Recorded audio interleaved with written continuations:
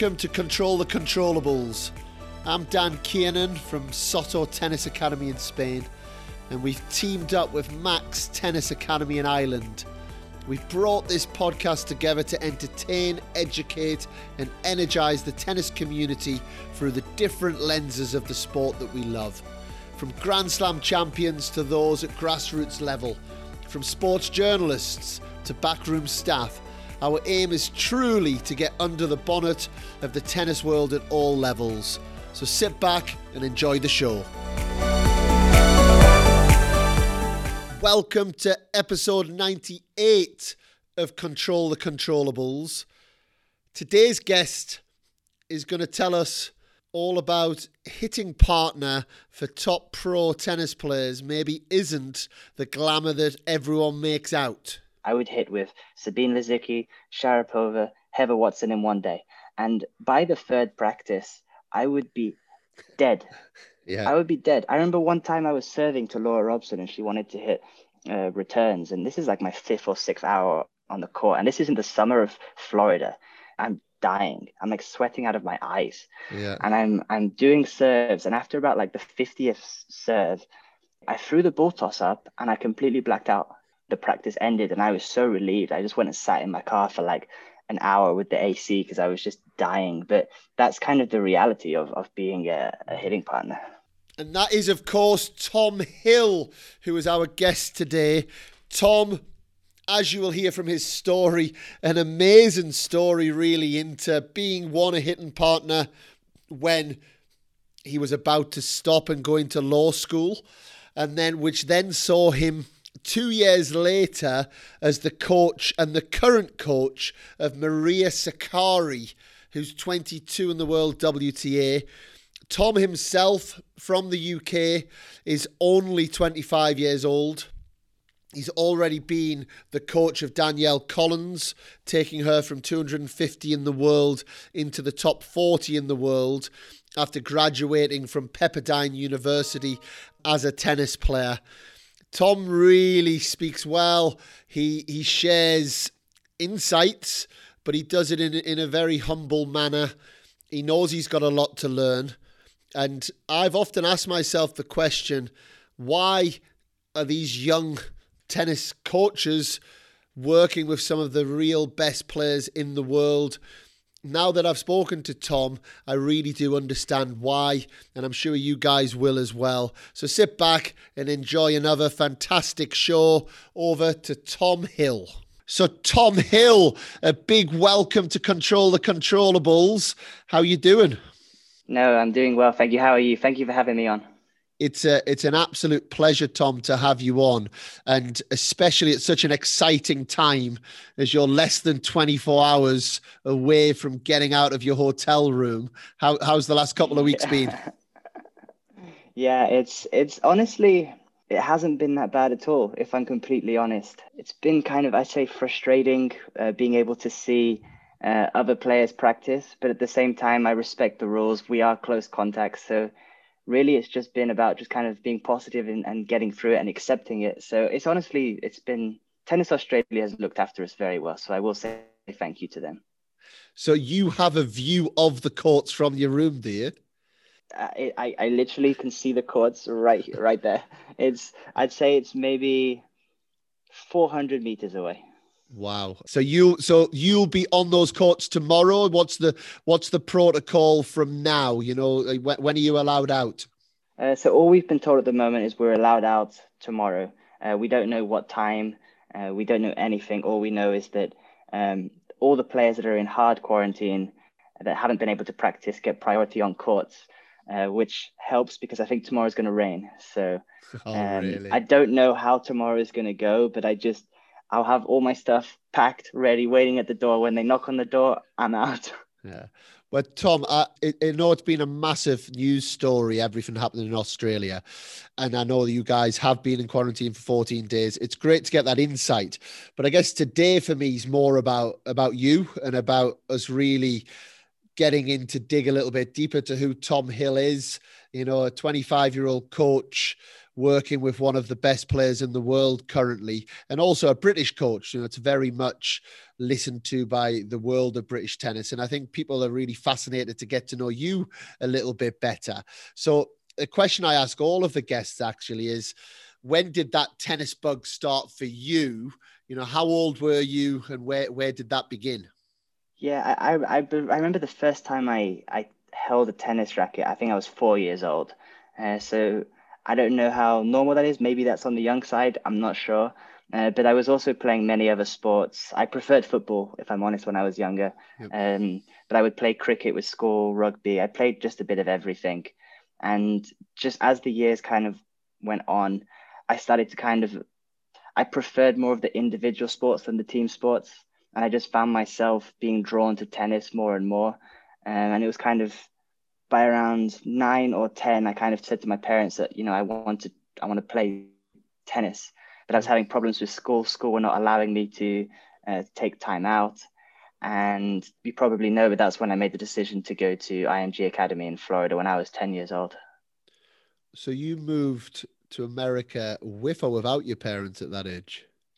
With. Okay, I was going to say that was very young to go without. So you've obviously got incredibly supportive parents or ambitious parents. What was it that drove them to do that? Supportive. They've sacrificed so much for me, and it was never out of. I was never forced. I was never pushed. They truly were like the best tennis parents you could have, and for me, parents in general, because I never felt pressure. I never felt expectations. They just supported me and were able to financially, take that sacrifice, and I appreciate it. And do you think you were ready at that age to really know what you wanted to do to make such a commitment to move to America?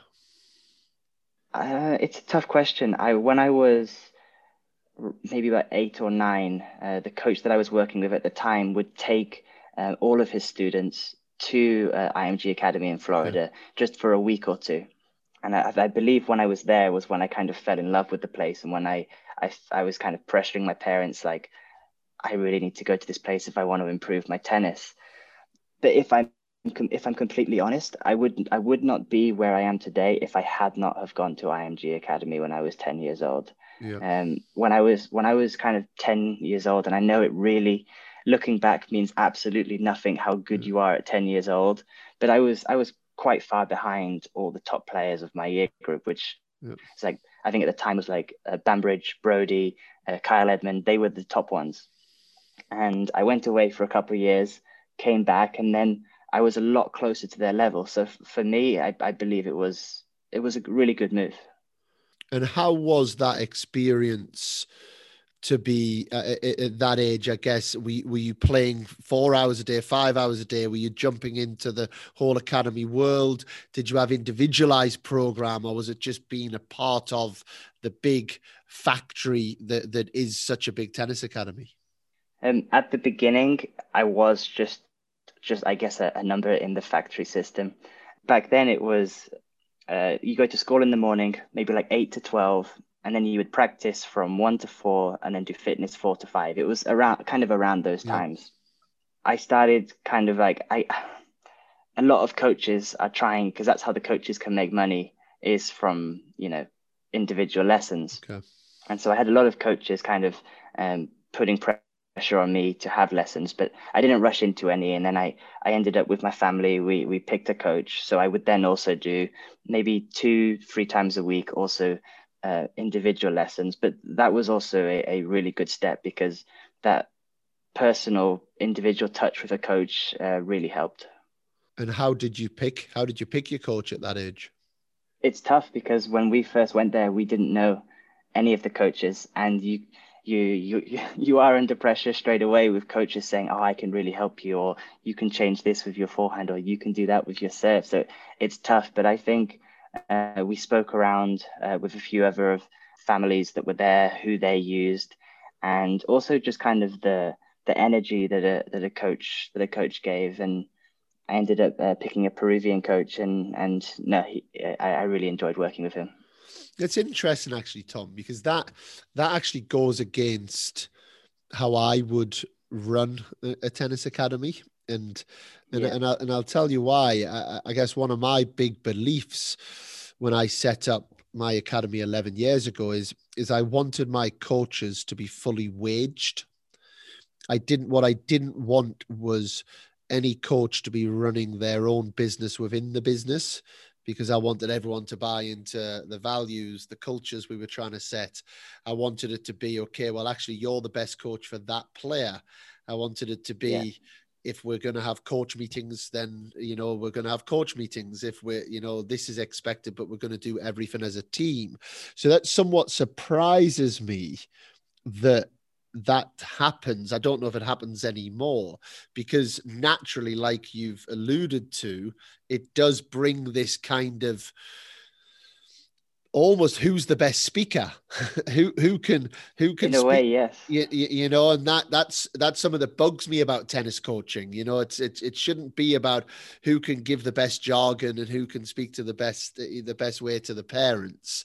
Did you feel, and I guess it's a bit of a reflective question, that the coaches were working together towards one collective goal, or did it feel a little bit like they were all kind of looking out for themselves? That's a great question. I do agree with your philosophy for your academy. I do think that's the right way, and I believe perhaps IMG probably does that now. I don't know how IMG runs anymore, but the positives of the way it was back then that I found was that although all the coaches were putting pressure on players to work with them, they were almost scouting the players that they wanted to coach, and it became extremely competitive.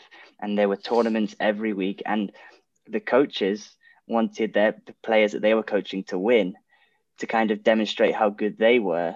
And you did get inspiration from the coach, because I never felt like the coaches that I was working with were just doing it for the money. I always felt like they were also trying to prove themselves. And I liked it. I maybe it's not the best way. Maybe they don't do it anymore.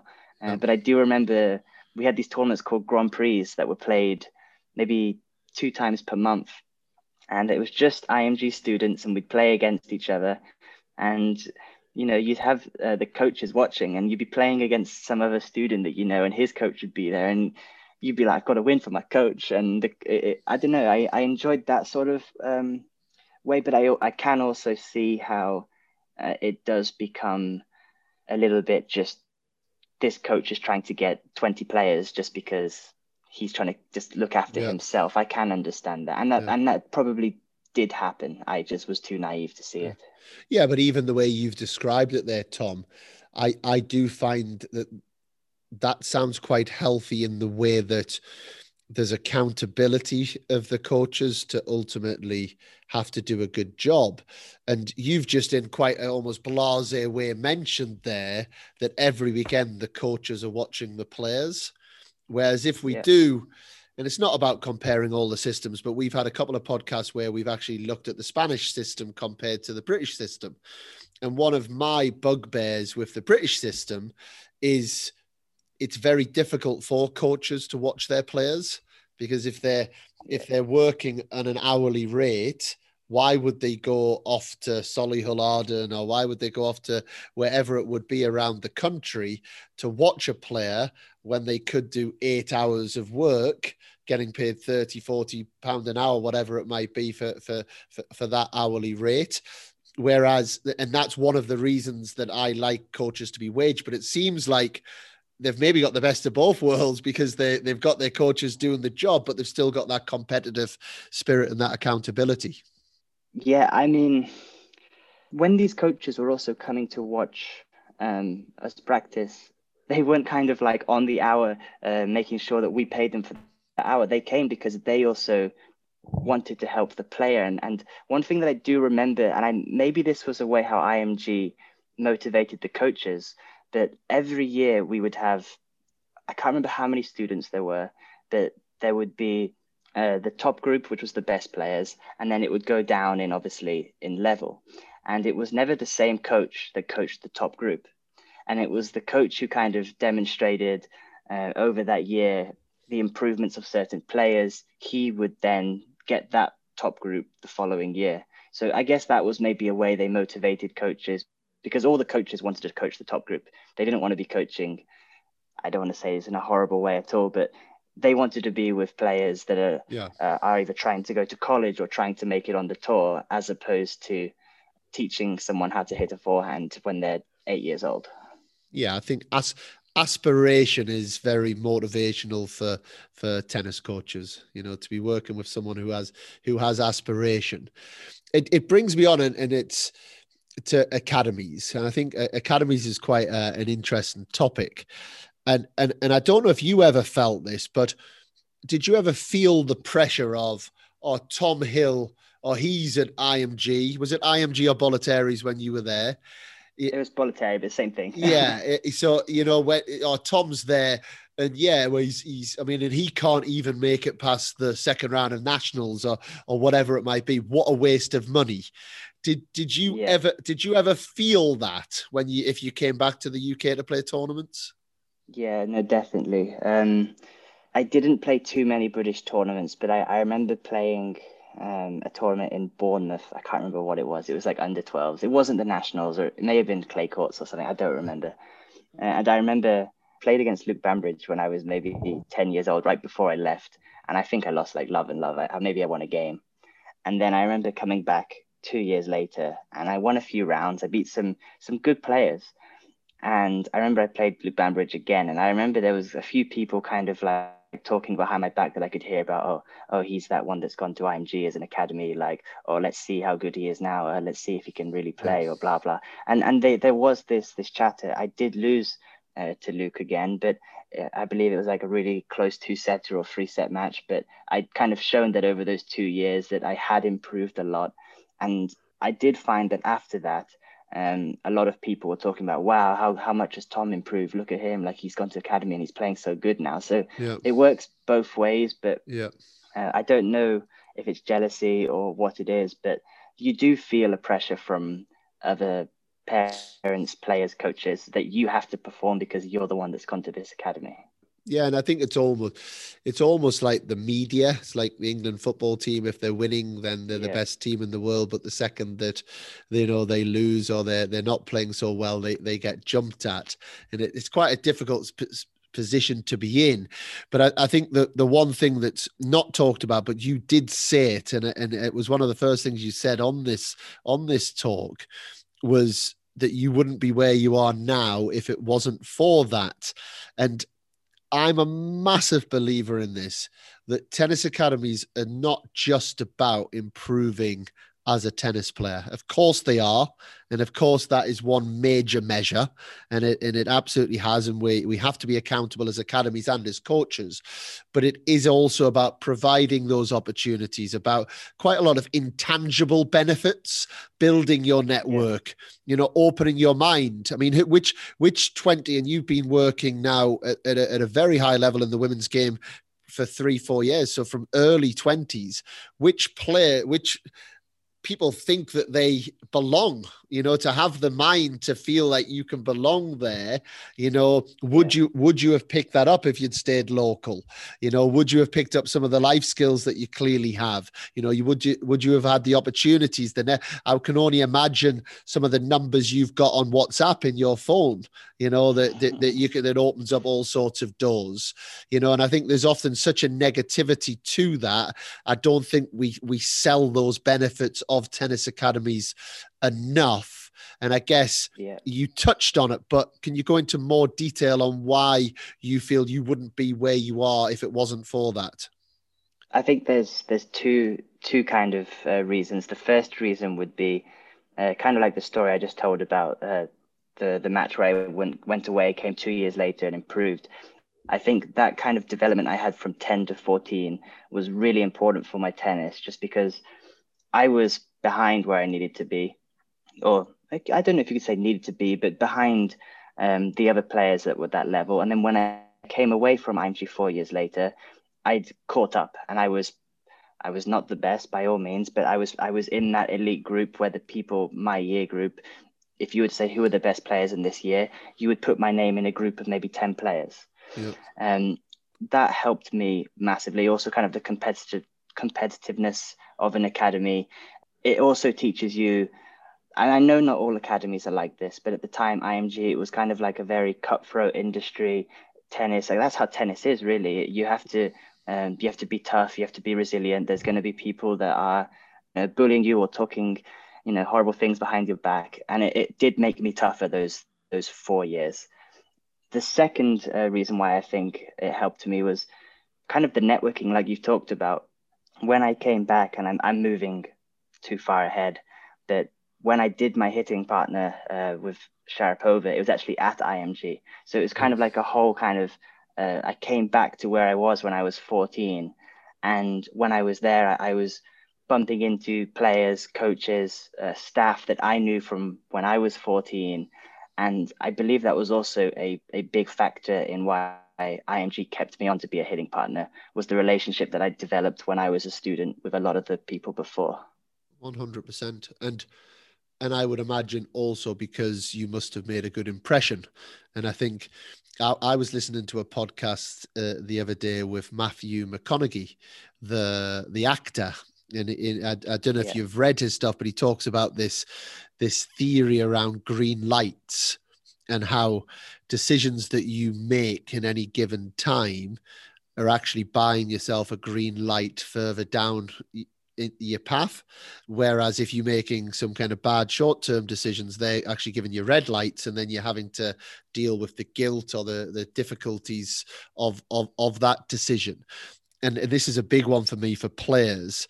By actually having good attitudes, by being a good person, by being kind, by being approachable, working hard for the coaches, it might be 10 years later, it might be 5 years later, it might be 15 years later, that's the person that's then going to give you the opportunity into the world. Absolutely. Which it seems like you've absolutely done perfectly well.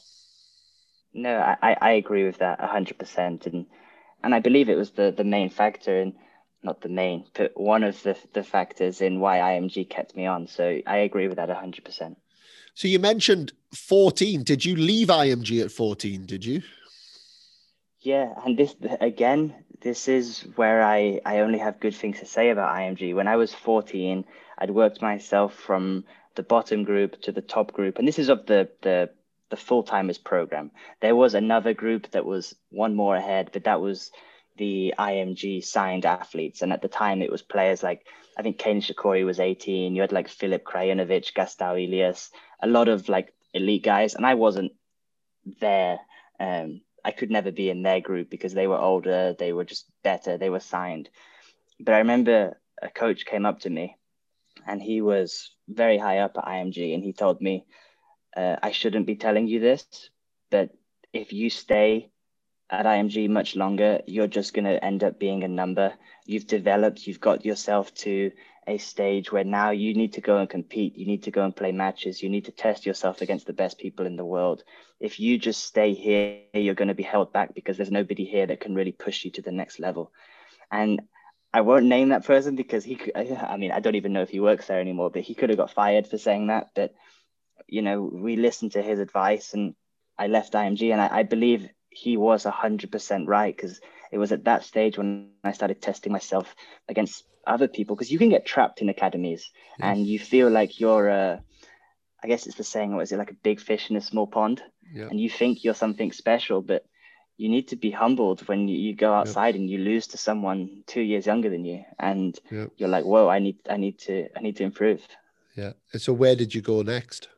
I actually just started competing. My mum is originally, she was born in Argentina, and I have relatives and family that live over there. So I moved to Argentina, and I just competed against loads of South American players. And that was tough because they show no mercy over there. These clay quarters of 14, just grinding. And I'm just like, oh, wow. That was also amazing for me because I remember I played the first couple of tournaments, and I just lost easily. And there was me. I was too cocky at the time. I was arrogant. I was on like some 26 match winning streak at IMG, and I was thinking that I was this amazing thing. But you go there and you lose first round in 3 tournaments, and you're like, yeah. But no, it also kind of motivated me to like, I need to improve a lot more. So I just stuck in and kept working. The courts are a lot smaller over there, I noticed when I went to play in South America as well. The fingers come out a little bit easier. Absolutely. And even on clay. I remember I played like Ecuador, Peru, Bolivia. We played a final. It was actually against Juan Ignacio Chela, and he was playing with another. It was doubles, and I swear, we're in one fell swoop. He slid across the shore mark, wiped the mark out that was on the line, and managed to create this almost perfect looking ball mark with the ball of his foot that somehow the umpire, it's like the skill level that they had to do it. But yeah, I mean, it's an incredible experience. Did you have a coach at that point? Did you have someone who was leading the way for you, or were you just on your own competing? No, I had a coach, and he was working with me, and he also really improved my game during these years, because I felt like I was getting a lot more individualized attention. IMG became a lot of kind of match play, but like I said, once you get to a certain level, you do have to test yourself against other people. And then when I was working with this Argentine coach, I felt like I was starting to work on a few more individualized parts of my game and making them stronger. And I think it was good timing for it. So Tom, it sounds like you've had so many positive experiences, and I know you then went off to US college, and I believe you played some professional tournaments. Yeah. However, ultimately, you didn't make it up to have a high enough ranking as a player. So I guess in the brutal tennis world, you failed as a tennis player. Yeah. Why? I think there's many reasons. The first reason I would say is, you always have to put yourself first. It was, I am to blame. I think mentally I was weak in moments, and I would always deny this if you asked me a few years ago. But now that I look back, I think, yeah, there were times when I was weak. And that doesn't just mean throwing tantrums. I don't mean that. I mean, there were times when I put too much pressure on myself to win a certain match that really meant nothing. Or if my coach would be working on a certain aggressive style of play, I would go and just my will to win made me just push. And the result mattered more to me than actually developing my game. So these are things that at the end of the day, that was my fault. You can have a coach tell you to go and play aggressive, but if you then go and just push, you're not going to develop. I also believe perhaps my choice of where to go to college didn't help me, just because the coaching there, I didn't develop the way that I thought I would. I'm not saying you shouldn't go to college tennis. I think you should. I think everyone should at least consider college, unless they're some really special talent that's just going to jump right onto the tour. But you have to be so careful in college about the coach. Who is going to be coaching you? Who have they developed? Are you just going to be, in a way, a number in their team?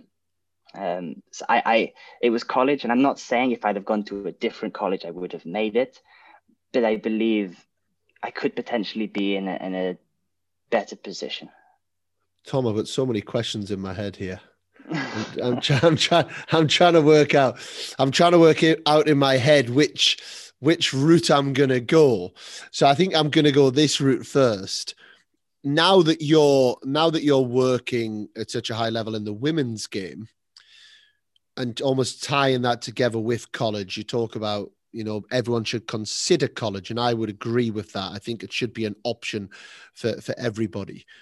Do you think it's the same option for females as it is for males? Absolutely. I know there's this kind of idea in people's head that the women are more successful in pros when they're 16, 17, 18. But if you notice, it's actually getting a little bit older now. Players are having success later on in their careers in women's game as well. And let's be honest, the biggest advantage the women have in college is that they're almost guaranteed a full scholarship. The men don't get that. It's like you could be an unbelievable player, but on the men's side, but maybe you're only getting 80% scholarship. And the women are guaranteed to get, if you're a decent player, you're guaranteed to get a full scholarship. So go for a year. If you don't like it, you can drop out and play pro. Yeah, but I guess even to tie that into your story, college is something that maybe stunted your growth, and again, if I talk about it, take Maria as an example, take Danielle, who I know you've worked with as well. Would they fit in a college environment? Would they have developed as players in a team of 8-10 girls? Maybe they're not getting on with half the team. Maybe the coach isn't giving them the individualized attention. Maybe from a physical point of view, they're doing a generic physical program. All of these things would be negatives potentially attached, so. And you're spot on. So could that not stunt the growth of quite a lot of not just female players, but female players and male players? Absolutely. Everything you said about just kind of generic fitness program and not even individualized attention, these are all big things in college, and you have to be so careful. And as for the two players I've coached, Maria, I don't know how Maria would have done in college. Maria went a completely different route, and Maria's very open about this in interviews, but she wasn't some amazing 16, 17-year-old, 18-year-old. She developed later on, and she decided to take the route of playing futures and pushing herself against professional players, and she developed that way. However, Danielle, who I coached, did go to the college route. Right. She played at University of Virginia. She had, I believe she graduated. I think she had 4 years there. Yeah, she did. And so it's really tough to say what's right, what's wrong. I just feel like although college is great, if you get the right coach and the right program, it is a risk. But then I don't want to sound like I'm contradicting myself, because, for example, now in present times with the coronavirus, maybe it makes sense if you're a young player now to go to college, because there's not really any tournaments going on that you can play. At least in college, you're going to get matches. So it's tough. It's a tough one to say. But that's also why I guess you look at it. If you really ask yourself how many professionals come out of college, the numbers are small. Yes, there are players, Cameron Norrie, Kevin Anderson, Mackenzie McDonald. I'm sure I'm missing a few others. And on the women's game, you've got Danielle, and then there's a much higher percentage Jennifer on Brady, people like that. Much higher percentage on the men's side, and a much higher percentage in doubles than singles. That is true. I think what we're saying, and I think we both agree, and this is the challenge of the sport. It is so individualized. It's absolutely. What works for one might not work for another. The importance of getting those relationships right and those connections, with your coaches, with your hitting partners, with the people that you're spending the most time with, which takes me into how this next part of your journey. You're still a young pup, Tom. You're 25 years old, and you've achieved more in your coaching career than all of us old farts put together. No. How did that start? Because I believe it was a certain Maria Sharapova that opened that door. Yes. So I was finishing my final exams, summer school at Pepperdine, and I was preparing myself for law school, actually. And it sounds crazy, but I when I was at college, I did go out, but I didn't go out like a normal student. I was taking my tennis serious, and I wasn't basically a party animal. But when I finished my final year of eligibility for tennis, I decided that I would, for the final summer, which was like 2-3 months, I was like, I'm just going to go out all the time. So I remember I was at a bar in Santa Monica. The bar was closing, and then I bumped into an old teammate, and he was maybe 3 or 4 years older. He was playing on the tour at the time. He was maybe around 200-300. And he was asking me what my plans were. And I was like, okay, I think I'm going to go to law school. And he was like, okay, that's cool. He's like, have you ever considered being a hitting partner? And I was like, why do you ask that, mate? Now tennis is done to me. My rackets are in the wardrobe and they're not coming out. I'm not doing anything in tennis.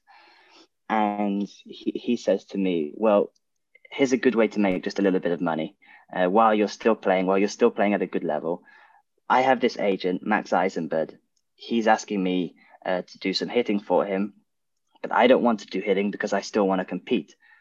What about if I give him your number? And I was like, yeah, sure. This is like 2 a.m. in a bar. Yeah, sure, whatever. And I didn't hear anything for like 3 weeks. And I'm walking into my final exam, and I'm so excited. I'm like, I know I've passed this class. I'm like, I'm done.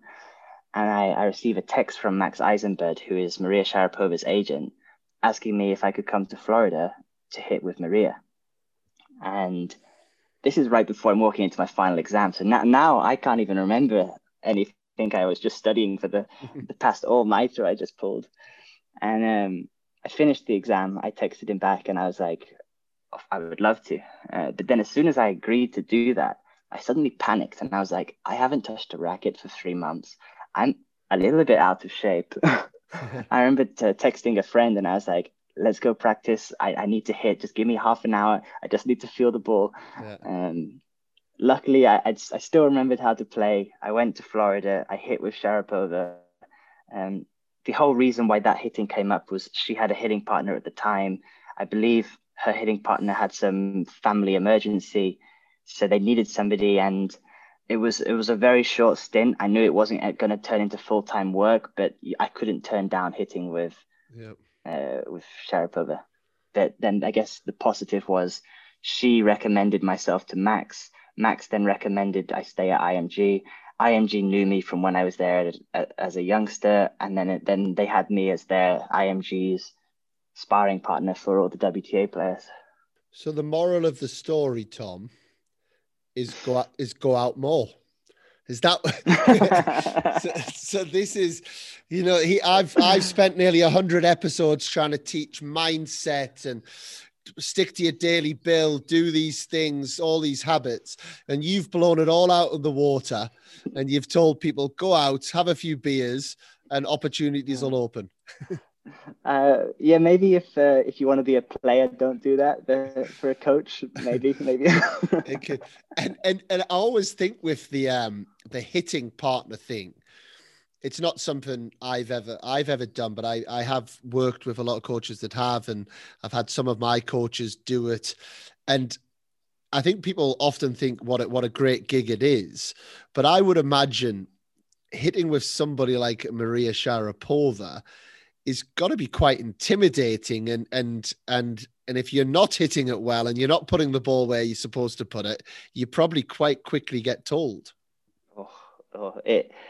I will say Maria Sharapova, she was fantastic. I actually did hit very well with her. I found her ball was quite a nice ball to hit with because she was very consistent. She hit it flat or was always in the right strike zone. So for me, it was quite an easy hit. But there are certainly players who I've hit with who I won't name, who if I have put a little bit too much spin on the ball or the ball is too far away from them or for whatever, they will let you know. So yeah, the hitting was a good experience, but I don't miss it. It's a lot of stress, a lot of work, and yeah, I don't miss the hitting. But again, it was my route into being a coach, and absolutely. I wouldn't be here if I hadn't have done it. Yeah, no, absolutely. And on that hitting partner, I don't want to spend too much time on that, but are you valued? So I guess a little bit like within the team, my thing is with hitting partners, it can be a little bit just, they come and go, whatever. Do you feel a valued part of the team, or do you feel a little bit like the imposter who's just coming in to have to do that for a few days at a time or however it might be? Yeah, that's how you feel. You don't really feel a part of the team. When I was doing the hitting, it was, I would just be told, be here at this time. I'd turn up at the court. I would literally, I don't want to say this the wrong way, but I'd kind of be like a slave on the court. They'd be like, hit two cross, hit one line. And I'm just running. I'm expected to be this machine that doesn't miss a ball, that can run, side to side for 2 hours. And that's tough. It's not easy. And at IMG, and I have nothing bad to say about it, but I was doing 5-6 hours a day of hitting. I would hit with Sabine Lisicki, Sharapova, Heather Watson in one day. And by the third practice, I would be dead. Yeah. I would be dead. I remember one time I was serving to Laura Robson and she wanted to hit returns. And this is like my 5th or 6th hour on the court. And this is in the summer of Florida. The humidity, the heat, I'm dying. I'm like sweating out of my eyes. Yeah. And I'm doing serves. And after about like the 50th serve, I threw the ball toss up and I completely blacked out. And luckily, I don't think she realized, but there was some guy passing the court.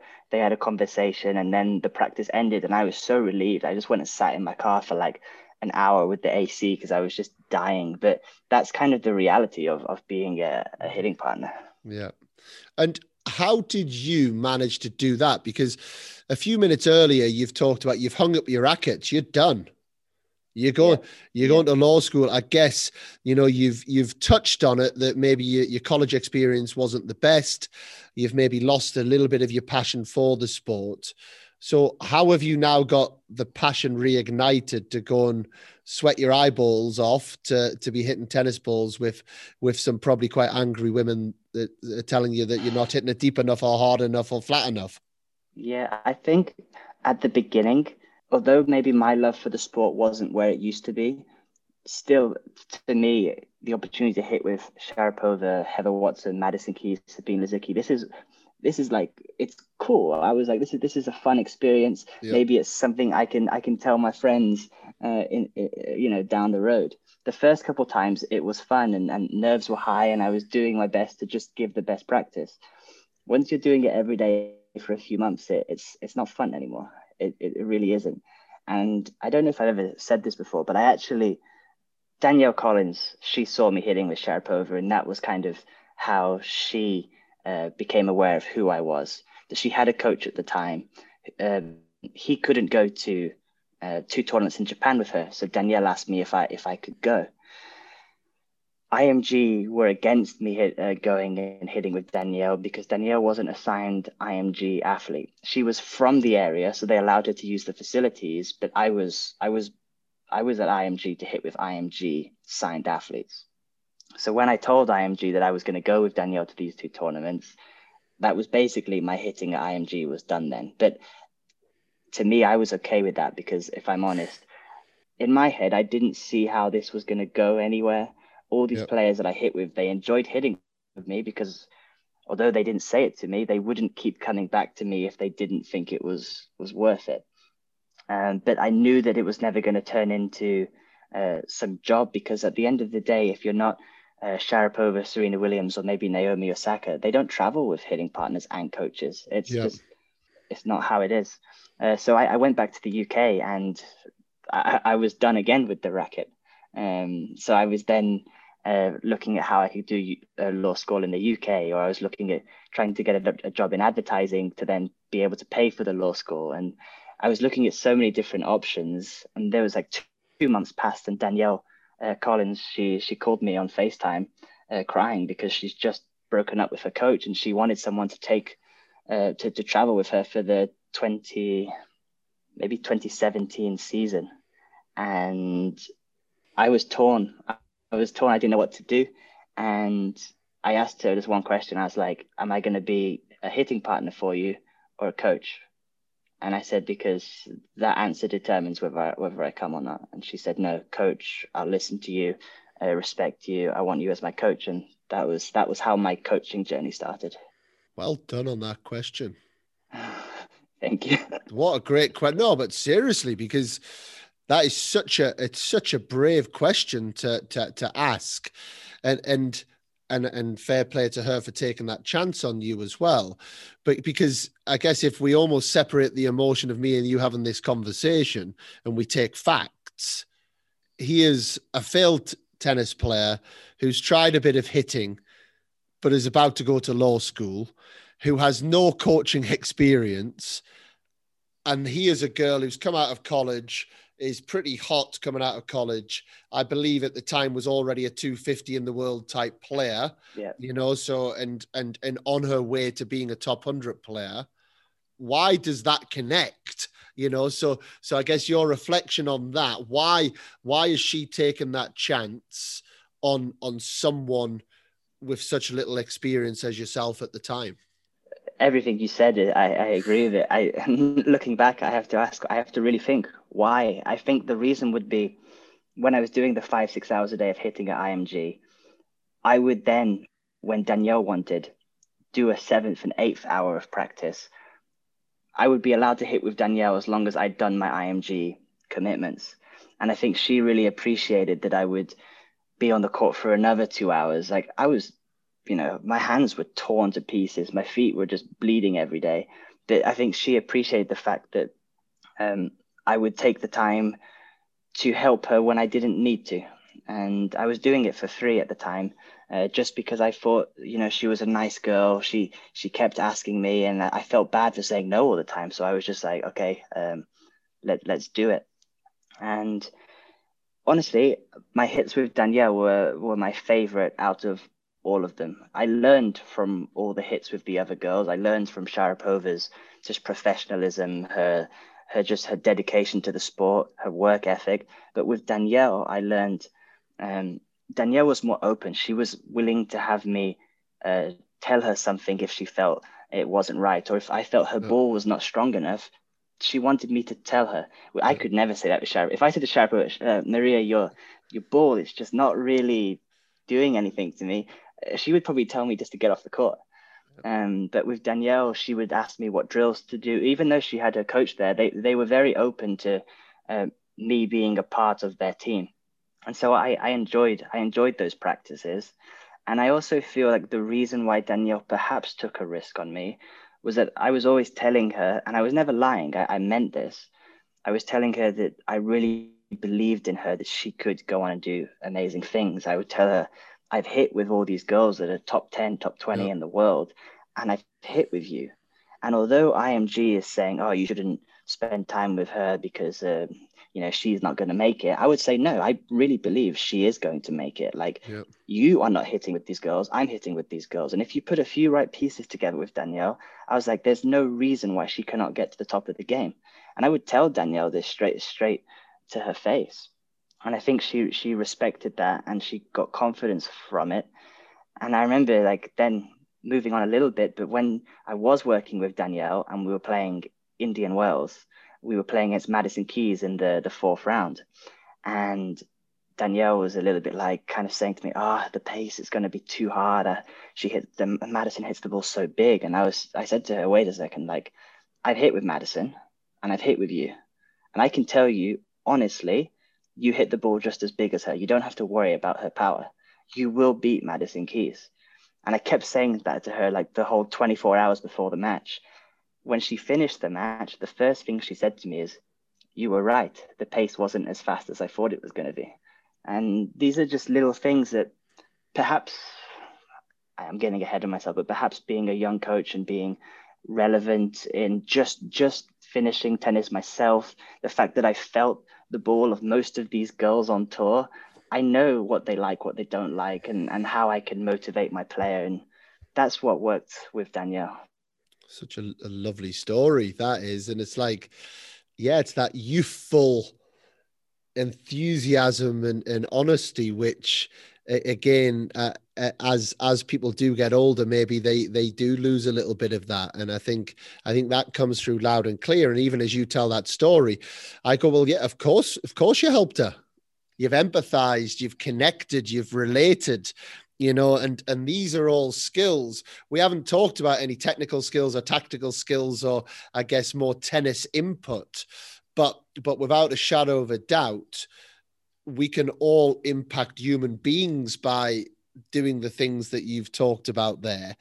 And I also have to say, Tom, I think I've found that the title for this podcast, which is Return on Investment, because I like it. Because you have done and you've talked about how you've invested time in certain areas, And we don't always get that immediate return on that, but I am a big believer that we do eventually always get the return on that investment, and I think you've described that so well.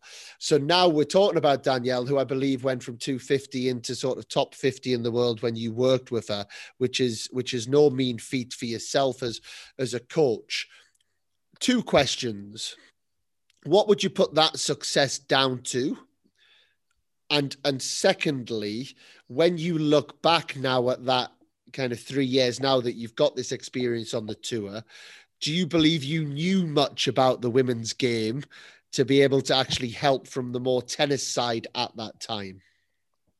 I think it's a factor of so many different things. I remember, obviously, like we talked about, I would always try and be positive, and Catherine Audi would always come up to me, the Fed Cup captain of America, and she would say to me, "It's amazing how Danielle seems so positive, so calm, so happy, not only on the court but off the court now." And I believe I have a very positive, calming influence, and I believe that was something that helped her off the court.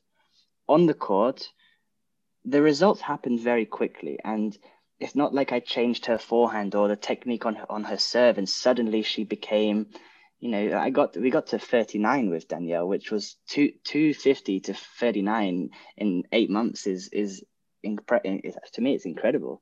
Absolutely. But I spent so much time with Danielle, just allowing her to understand what her game style was. I felt at the time she had no idea how to play. She had beautiful shots. She had easy power, powerful serve, powerful forehand, unbelievable backhand. But she didn't put them together in the right way. It would just be, she would lose to players that I was like, how can you lose to this player? Because she's just blowing unforced errors all over the place. And so and like you said, I had no coaching experience. So I was doing this all from my head, but I was creating drills, and I probably only did 10 to 15 drills, and we just did the same drills over and over and over and over and over again, just all the time. Maybe she got bored of doing them, but I would explain to her, we're doing this drill because if you do this shot, you're going to get this ball, and this is the shot that you love. And we would just do it again and again, and we repeated it to the point where I honestly felt like Danielle knew exactly how she had to play. She knew when she had to stay cross court. She knew when she was bullying her opponent off the baseline, pushing them back, that she opened up the court to then take the chance. She wasn't going for stupid down the line on the run shots anymore. She was, being smart, playing through the middle. All of these things, as well with serve, we did so much on knowing when to go big or also when to just use a kick, because Danielle has a good kick serve. I just found that when she understood how she had to play, that made the biggest jump in her game, because Danielle is a smart player. Once she put the pieces together, it almost like it clicked with her. And I mean, we were like 36 wins and 6 losses. It was a joke. Yeah, unbelievable. But again, that brings the question in my head. I mean, we're talking about someone who, she's been through college. She's got to 250 WTA before you've come along. So she's been with good coaches. I would imagine she spent time with a lot of good coaches. So why has it taken this young 22-year-old to actually teach her how to bring those pieces together? Was that just the timing of it, the connection of the relationship, you think, that kind of helped bring that whole thing together, or was she just ready to listen at that point? If I'm dead honest, I'm not sure someone is ever ready to listen to someone they don't really know. So I feel like what helped with Danielle was there was this mutual trust over a long period that just over time, she did start to listen and buy into what I was telling her. But at the same time, the best way for someone to listen to you is the results. And once she saw by doing this, it resulted in this win. And then when she started seeing having her first WTA win and then started seeing some of the prize money things, she started to be like, maybe I will listen to this. As for why coaches in the past haven't been able to do that, I really don't know. I think the fact that I was hitting with her, playing with her all the time, like I would play every session with Danielle. There was no one else, so I knew exactly how her ball was feeling, what she was doing that was hurting me. I would also be able to tell if one day, for whatever reason, her ball just isn't doing anything today, and then we'd have to be like, hey, "What's going on? Your ball is just, in a way, it's doing nothing at the moment." I can't say these are the reasons why it worked and why she listened to me. It's a tough question. I like you said, I don't know. I just know that we had a really good connection. She trusted me. She bought into what I said to her, and it worked. Simplicity. It's brilliant. I absolutely love it. And it must have been a real whirlwind time for you as well. Wondering what you're going to do, and now all of a sudden you're sat in a box in some of the biggest matches that tennis can bring. Yeah, it was a crazy 8 months. It really was. It went so quickly, but at the same time, I went through so much from, beating Venus Williams in the quarterfinal of Miami Open. That was huge. Just we had so many good results, but Danielle and I would joke at the time that we felt like it was us two against the world, because no players would practice with us. They didn't know who Danielle was. When I went up to a coach, and I'm some 22-year-old, in a way, wannabe coach, and I'm going to some player who's 50 in the world. Hey, would you like to play a practice set with Danielle? No. And I'm like, oh, okay. I remember one time we were playing in Madrid Open, and Danielle, she played two great matches. I remember she beat Alison Risk to qualify. We were warming up before the match, and it was 4 on a court. And I won't name the player and her coach that we were on the court with. But I said to the coach, I literally went up and I was like, hey, I'm more than happy to warm Danielle up. Don't you think it makes sense that if Danielle hits with your player, they get the full court? No, we don't want to warm up with you. Okay. Well, that's perfectly fine. So I warmed up Danielle, but we were prepared for it. I think, like I said earlier on in the pod, like tennis can be cutthroat. It's a tough industry, and you just have to get on with it. And it did feel like us two against the world. But the more Danielle started to win and beat these big name players, people did start to kind of, I wouldn't say respect us, but they started to notice us more. Yeah. But it was always, I remember there'd be a few times when sometimes as a coach, you don't always get to hit with your player, because for whatever reason, it's courts or tournaments will say like players have to hit with players, and Danielle would be forced to hit with some other girls, and you could tell these girls were just so pissed that they were having to play with Danielle. And it's not anything to do with Danielle or myself. It was just, I don't know. I think sometimes they get a bit big for their boots, and they feel like, oh, I'm not playing with you. You're 120 in the world. But no, it was like you said, a whirlwind experience. It went so quickly, but it was also, I learned so much from it. It's again, just even hearing you say that, tennis it's such a bizarre sport. It's an amazing sport, but there's one of my big pet peeves is that people put their self-worth on a number. And it's like, whatever, you know what I mean? You're number 1 in the world, you're number 120 in the world, you're 140 in the world, you're 500 in the world. All that does is tell us what they're like as a tennis player. But as a human being, as a person, as the bigger picture, it doesn't tell us anything. When we go, and it's the same thing when we go back into juniors, the number 1, 2, 3, and 4 in whatever nation it is or whatever county it is, they walk around as if they own the place, and almost like I can't talk to them. And it does cause a lot of issues, because it then spreads to the parents. The parents feel they've got more self-worth if they're working on, or if their child is ranked a certain ranking.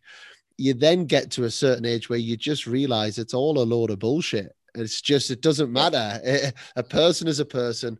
Treat them as they are for what person they are, and forget about all of those numbers. But I don't think many tennis players get to that point until they stop playing. Yeah, I think you're spot on. And I think sometimes it happens though, I don't think anyone chooses to be this way. I think it just happens. I mean, perhaps when I was at IMG as a student, and like I told you, that 26 match win streak I was on, I was probably getting a bit too, big for myself during that time. But it is important to, I don't know, just to keep reminding yourself, this stay humble, keep working, and I guess that's all you can say. So why did it end? 8 months whirlwind, 250 to 39. It seems like the wrong Yeah. time for a relationship like that to end. Yeah, I think the biggest problem was the success happened too quickly, if I'm honest.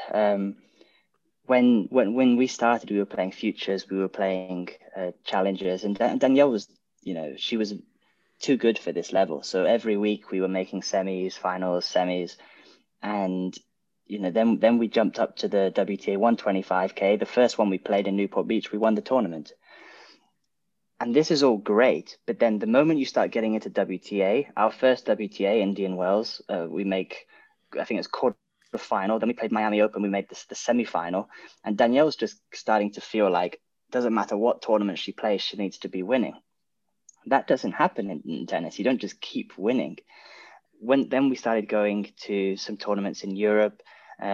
We played Madrid. We qualified, won a match and lost. Then in Rome, we qualified, won a match and lost. But to Danielle, it was 2 second-round losses. Mm-hmm. But she doesn't realize that she'd beat Camila Giorgi, Sorana Cirstea, Alison Riske, Joanna Larsson, like top players. Yeah. That she would be playing in the... she wouldn't even play these players in the ITF tournaments.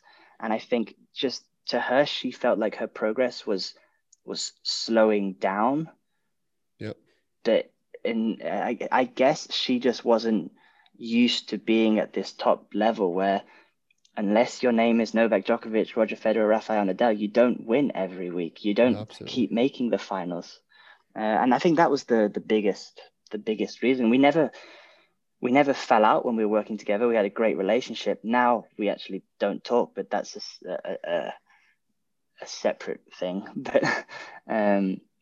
But when we were together, it was great. I think the biggest problem and the reason why we don't talk was just that first tournament after she fired me and I worked with Maria. Maria played Danielle and Maria won, and that from then on we haven't even acknowledged each other.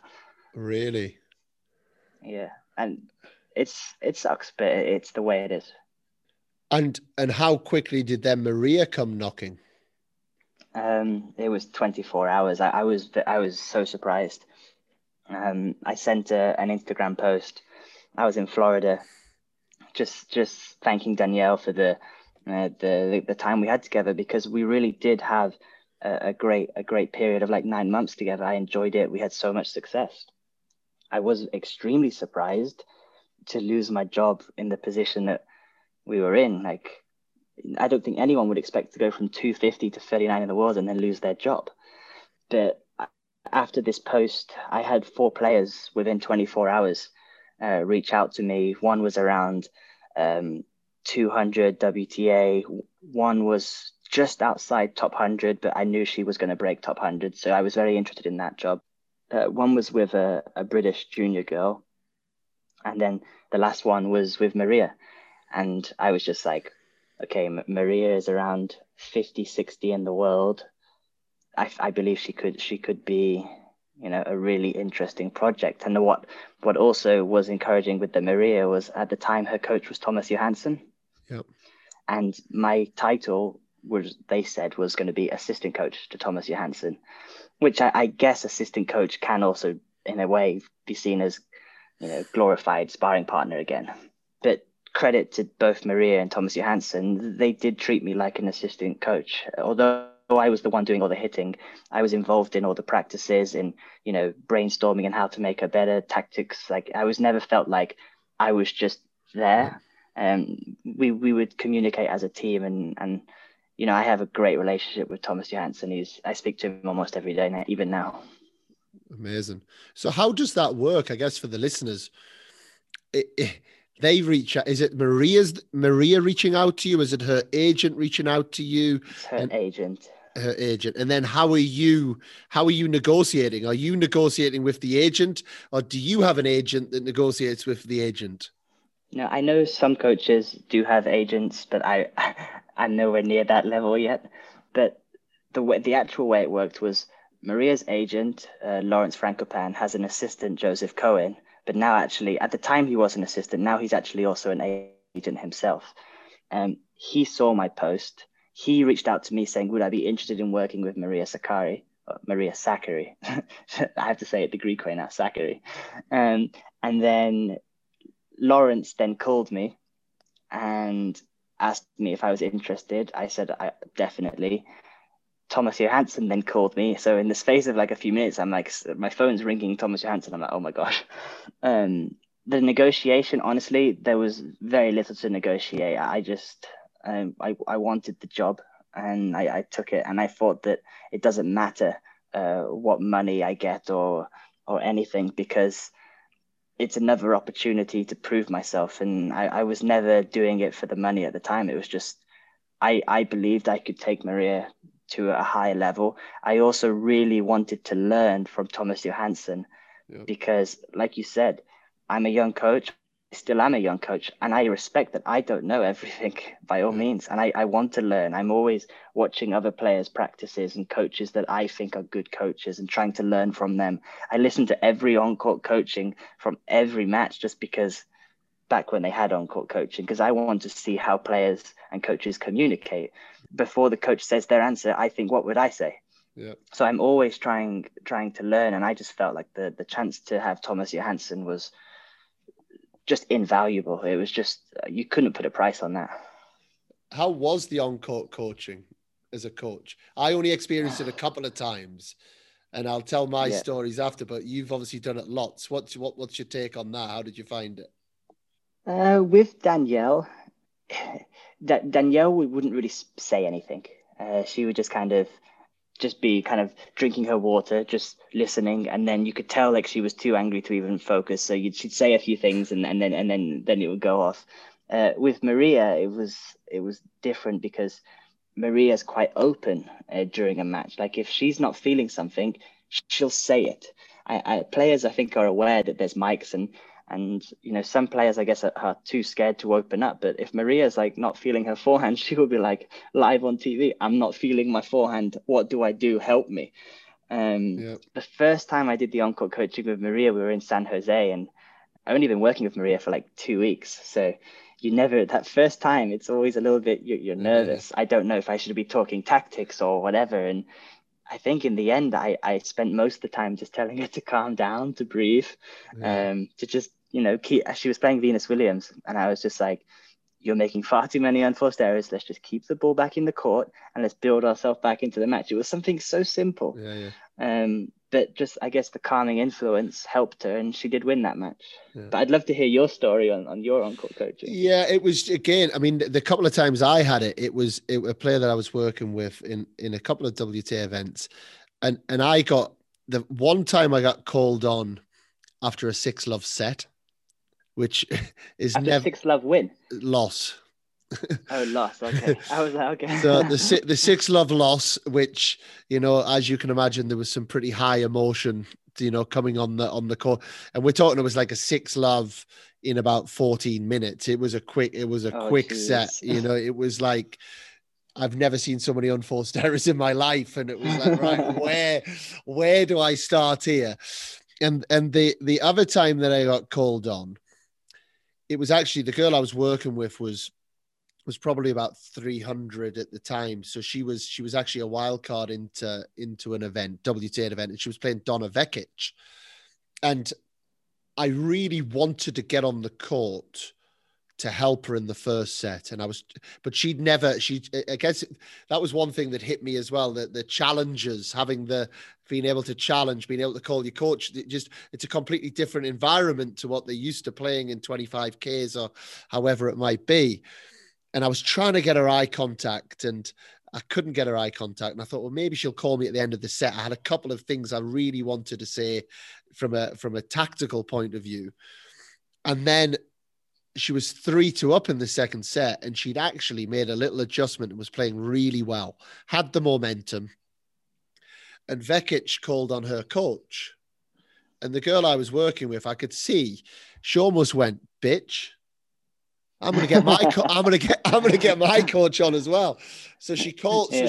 So she called me on, and if I'm honest, I didn't really want to say too much because she had the momentum. She kind of just needed to keep going in her own space. And she turned to me and she said, "My forehand's shit."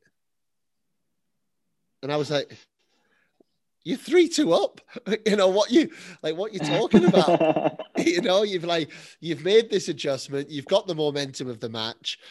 You know, and whatever I'd kind of said back, it was just then very clear. And then it got to 4-all, and she made 4 unforced errors on her forehand. She'd completely, and it's almost like if she hadn't called me on, I'm not convinced she would have even had that conversation around. And it was a nice experience to have, but it seems to me like it's a nice experience for the listener. And for the watcher, I think it's very good in terms of entertainment. And I think it's lovely to hear those little conversations. But I'm not convinced from a pure performance side, it's great for the coach or for the player. Yeah, it's so tough. I had a good kind of conversation with Sasha Bayan about this. And I think he was leaning more towards not having the on-court coaching, or that not coaching is not great for the player. I do lean towards, I do think it helps if it's done in a good way. I'm not saying other people do it in a bad way. I just feel that there are times that if you communicate the message in a way that your player can take it, you can turn matches. Yes, I agree. A lot of the time I've had conversations with Maria where it's just getting her to calm down, just calming her down and just allowing her to vent a little bit, gets it out. That has helped her. Sometimes she's been extremely nervous, and I've been able to just kind of remind her a few key things. It sounds crazy, and I don't know if this is just me, but I believe my experience have also helped players like Maria, in that sometimes when you're playing, you can be up 3-2 and have absolutely no idea what you did to get up 3-2. Yeah. I found this. And sometimes just having a coach who's seeing the big picture, because what the people see on TV, what the coach sees from the side of the court is very different to what the player is feeling. And so I feel sometimes just being able to remind a player on what they have to do or what they're doing well, it does make a big difference. Yeah. And I think everything there that you've talked about, or pretty much everything you've talked about is emotional coaching. And I think, I do think that's where almost the major impact is. You know, obviously, if there's a pattern, if there's something from a tactical standpoint that you see unfolding to make some form of adjustment, without a question. And I think where my thoughts probably go, Tom, to it is, I actually think people should be able to speak and coach from the side of the court, because if we talk about the on-court coaching, it's almost, and you said it there, sometimes the players, especially if there's microphones on, it's not a very natural environment. You know, it feels almost like, and now for the entertainment, you know, the 60-second entertainment. No, it's true. Whereas when it's happening naturally from the side of the court, and I would say I've been involved and seen many matches turn on really good, positive, emotional coaching happening from the side of the court. You know, just getting them to recognize. We can actually do that now in the WTA. Like, you know, we can actually coach from the sides. We can speak as much as we want, only when the player is on our side of the court. They said when the player's on the far side of the court, we can do hand signals or whatever. But when they're on my side, I can, if I wanted to, I could speak to Maria between every point. Yeah. And how have you found that? And I think that's massive. Massive. Is that started? I think it's that started actually in the first tournament was in Doha last year. Obviously, we had a long break with coronavirus, but like in Cincinnati, Ostrava, all the tournaments I played last year with Maria, I was talking to her all the time. Obviously, in the slams, I cannot talk to her. So it's a fine margin of not trying to do everything for the player, but also if I if I believe I can say something in Cincinnati last year that helps Maria beat Serena Williams, I'm going to say it. 100%. I'm not going to be like, we lost the match, but I wanted you to learn this lesson. No, if we can win, I'm gonna make sure we win. Yeah. And then it's important, I think, from the coach to reflect on what was said to help the player learn, so that when they're in a slam and they can't speak to the coach, little things that can help them when they're by themselves. Yeah, and there's such a skill to it as well, because it's not just what's said, but it's the tone in how it's said it. It's the way that it's delivered, and that is a skill. And if we look at any sport, let's be honest, I don't think there's another sport out there where the player can't have any communication with the coach. And you've talked a lot today about and I like that. I don't like it when I hear parents say it about their young kids. We're playing an under 14 tournament. I don't like that, but I've liked that. That's really shown me how collective you are working as a team, and ultimately you're dedicating your life to an individual. Your life's pretty much on hold. Good luck having a family over the next few years when you're traveling, giving 40, 45 weeks a year to whether it's Maria or whoever it is. So the ability to then work as a team during a match is in my opinion one of the big skills and major skills of the sport. So I'm pleased it's happening on the women's tour. I'd love to see it happen across the board. I think we'd see more people messing up doing it than having success doing it. And I think then we'd find out that this is a real skill to be able to do it. Absolutely. It's definitely not easy on-court coaching. I'd say it's a lot easier when you're playing on some outside court with no microphone, because then you can just speak how you would normally do on the practice court. But, when you're walking onto the stadium at Indian Wells, and back when there was a packed crowd and a microphone, you're like, I have to be so careful with what I say, but I also have to make sure that I help Maria win this match. So I do think it brings great entertainment. And for me, like I said before, I learn from it. I listen to other coaches that I like, and sometimes I think, wow, this coach, like I think Darren Cahill is fantastic at it. I love listening to him, and I've learned a lot from him. So I think it can be a very good tool. And talking about advancements of the game, one of the big advancements that I see in the game is, and we talk about this on every podcast, or pretty much every podcast, is the accessibility of data, the accessibility of objective measures into the game, the analytics. Where do you sit on that as a coach? I actually use a data analyst. I pay for it out of my own pocket because I believe it can give me an edge. It's very difficult because the information I get on certain players, it's sometimes too much. The challenge for me is I get this information, and obviously I know all these players. Like I've seen them play 4 or 5 times each minimum. So if you ask me any player, like I know what Maria has to do, but I use the analyst as well, just to, it's almost like my insurance. I think you should play this way. What does the data say? And if there's what I believe and what the data says, I'm actually going to go with what I believe, because at the end of the day, if I'm going to lose, I want it to be because of me. I don't want to be trusting some computer.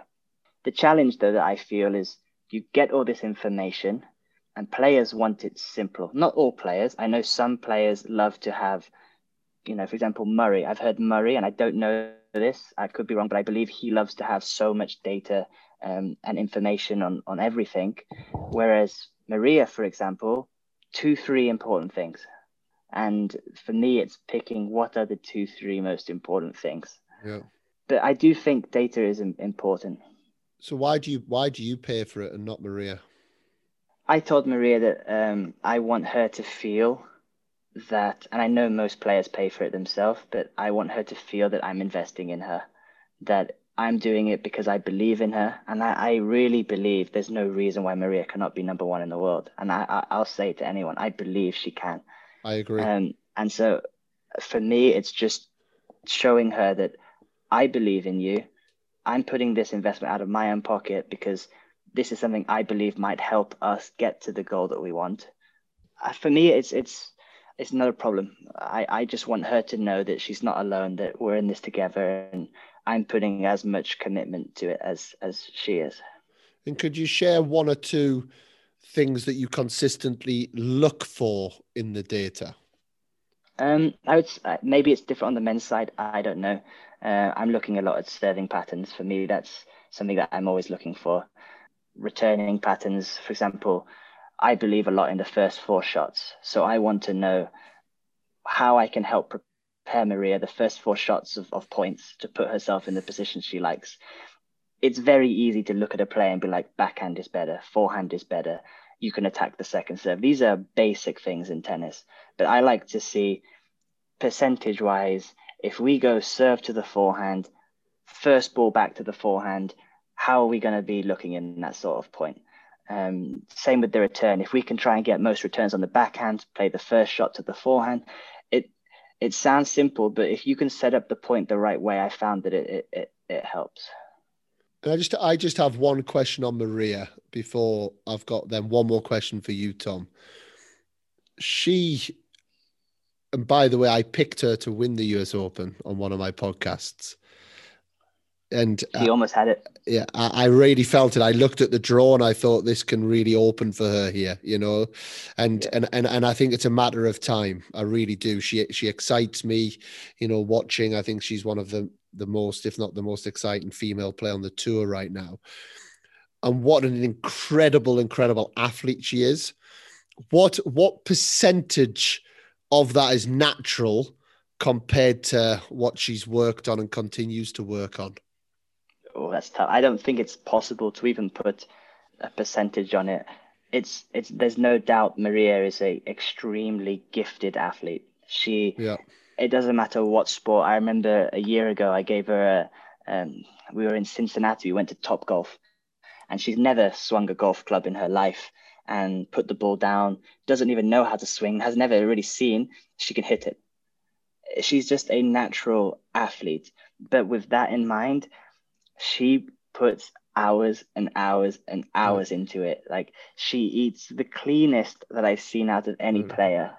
She is so dedicated. Even if she doesn't want to go, she will put the work in. And there's, when you look at her and you see her physical like stature and like her appearance, this doesn't just genetics. No, she has built this for many years, also with her fitness coach, who's fantastic. It's a combination. I guess you can say 50-50 then. 50% natural, 50% just work. And now that she's had 14 days in a hotel room, how much of a disadvantage is that for her chances in Australia? This is all new for everybody. I believe there's only a few players, the couple players in US Open and a few Australians, and maybe a couple players like Anisimova, who last week had to quarantine in Abu Dhabi, but unfortunately cannot play here. Nobody knows exactly what they're going to be like after 14 days. I feel really sorry for the men, because if it was best of 5 sets, my feeling is almost impossible. I know Pospisil is one of the guys, and maybe I'm wrong, but if Pospisil draws like Diego Schwartzman in the first round, like, that's tough. 14 days in the room, that's tough. I'm going to see tomorrow when we practice for the first time how Maria is. I want to be very careful with how the shoulder is, because if you just jump in and start serving a lot, injuries can happen easily. I know Maria is an athlete. She's competitive. She wants to play the warm-up tournament before, but I'm going to have to just monitor, because we have 9 days until Australian Open starts. Maria's been working 2-3 sessions a day in her room, so physically she'll be perhaps in better condition. But then there's factors just like the heat. If you go and play for 2-3 hours on the tennis court, elbow, shoulder, wrist, they're all going to be hurting. So I definitely would say it's not ideal preparation by all means. But I do believe we can have a successful tournament. And I've told Maria this, that I believe I can't remember the exact number. I think there's 27 WTA players that are in hard quarantine, haven't been able to leave the room. And I said to Maria, I promise you, a few of those girls are going to go second week of Australian Open. So it's definitely not ideal, but there'll be some that can go deep. Maybe even one of these 27 girls will win the tournament. Who knows? With your positive energy, Tom, that's going to really help her, because that, as much as anything, I think there's the physical aspect, but there's also the mental aspect. And I think, you know, I heard a story a few years ago about Andy Roddick. Again, how true it is, I don't know, but it sounds good, so I'm going to tell it anyway. And he'd been out for a few months with injury, and he'd actually spent a lot of time working on kind of creative visualization, you know, imagining himself playing points, playing tournaments. And he actually came back and he won his first ATP tournament when he came back. And he very much put that down to the fact that he had his mind prepared, you know. And I think sometimes as tennis players, we get a little bit obsessed with how we feel the ball. If we don't feel the ball, then I can't play. It doesn't feel right. Whereas actually sometimes that's just a figure of our imagination, you know. And if we are able to have that real strength of mind, and I think it's going to bring through that as a real test for a lot of these players. And I'm with you. I'm sure there's going to be somebody that's managed to get their mind in the right place, and somebody whose bodies then matches that, who, why not go and win the tournament? What a great story that would be. It would be. So my last question, what's the future for Tom Hill? Are you going to be an on-the-road coach now that you're on the road and you're doing what you're doing on the tour? Is this it for you? Is this the next 50 years? I really, really, really enjoy this job. And I know, as you know as well, it's a big sacrifice. It's lonely. You're on the road a lot, so kind of you do have no social life. But for me, I couldn't imagine myself doing any other job. I love teaming up with a player and their team and kind of developing a plan and trying to make them be the best that they can be. Nobody knows what's going to happen. I don't know if I'm going to be with Maria for a month or the next 5 years or the whole of her career. I don't know. I love working with her, but nobody knows. And if for whatever reason Maria and I stopped working, I also don't know if another player would hire me. So it's impossible to say, but if I can stay in this business, this industry, I will. I do really enjoy it. And Tom, if that does happen and you're struggling for a player, which there's no way that you will, just go home, consider going to law school, start looking up law school options again, and then somebody will come in, because that seems to be your Maybe pattern. That's the secret. Maybe that's the key. Or go to a bar. Or go to the bar, exactly. Both of those options will work.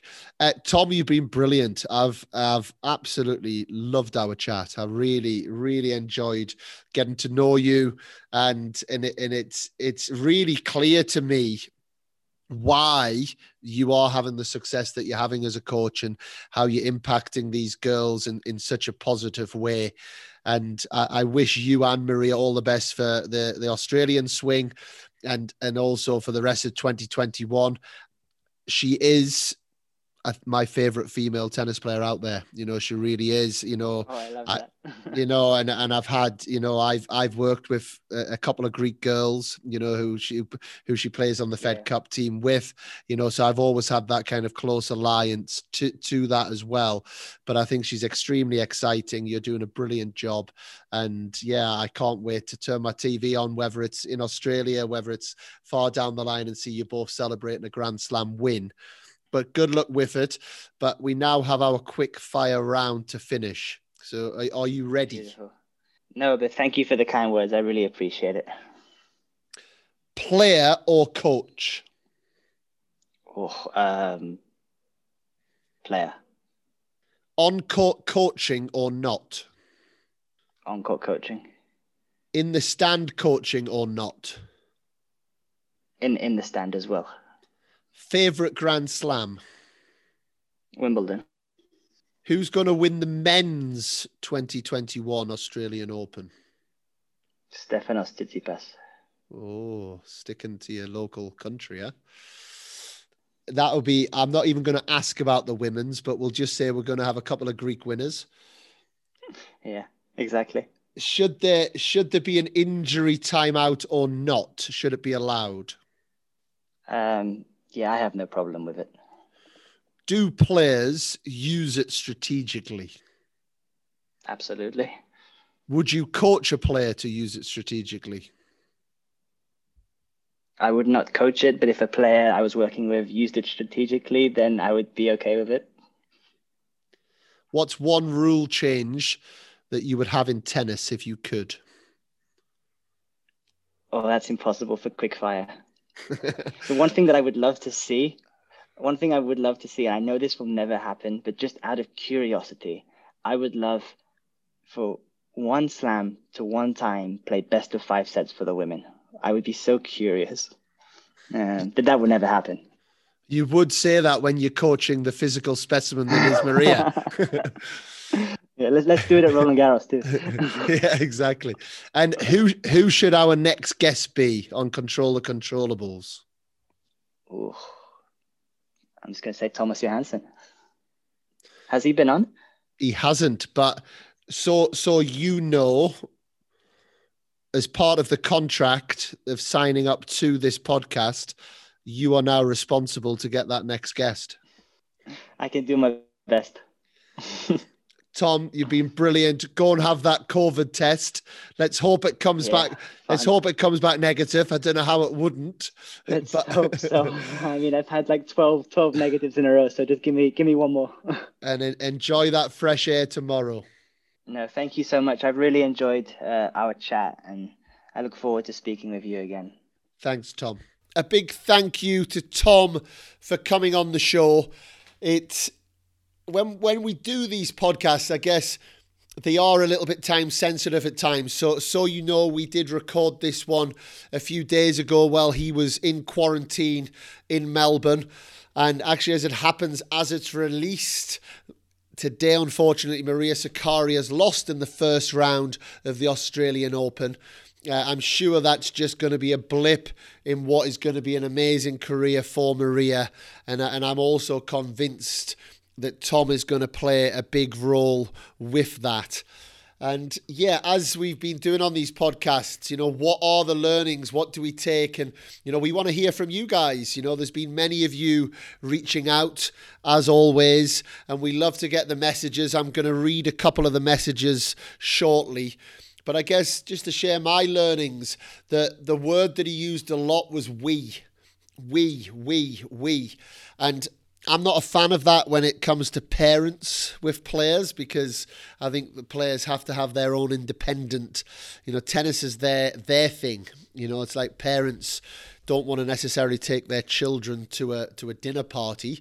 You know, the dinner party is the parents' thing, and the tennis is very much the kids' thing. But when it gets to professional tennis, more and more it is a team. And I think these players truly do. We hear Ash Barty talking about it all the time. You know, we have won this Grand Slam and we have done this. And that came through loud and clear. And just take a minute to think about it. You know, there's Tom. He's probably spending 45, 46, 47 weeks with Maria on the road. He's basically giving his life up for another player, for another person, you know, and it really is quite a special thing for people to do. And the second thing on that, and the point that I want to make on that, is how much belief he very clearly gives his players. You know, he didn't skip a beat when he said, I believe Maria can be world number one. And he truly does believe that, and Maria knows that he believes that, and that's kind of filters through, not just from words, but also from his actions on a day-to-day basis. And it's really clear to see that he has given that to Danielle Collins, and then he's also given that to Maria Sakkari. And sometimes when we go with the older, more experienced coach, you know, they've done it, they've been there, but are they willing to have those conversations, put in the long, hard hours, you know, and I'm not sure they always are, you know, and in some cases, absolutely. But I think the belief that he has given to his players, and then he's learning all the time, he's going to continue to be working at the very top of the game. He talked about taking the opportunities, you know, and I do think people think that there's an easy route into the game, that you just hit a few balls with players and all of a sudden you get a job. It's not quite as simple as that. You have to put the work in. You know, I thought he had a very interesting take on being a hitting partner. You know, it sounded like hell, to be honest, but he kept doing it, and he obviously had the personality to build the right relationships, and I think probably because he wasn't desperate for a job as well, that then led to him getting the right opportunity at the right time, and he was able to take it with both hands. So take my hat off to him for that. And as someone who likes an odd beer now and then, my message that I took away is make sure you are at the bar every now and then, and make sure it's the right bar at the right time, because you never quite know what opportunity might come.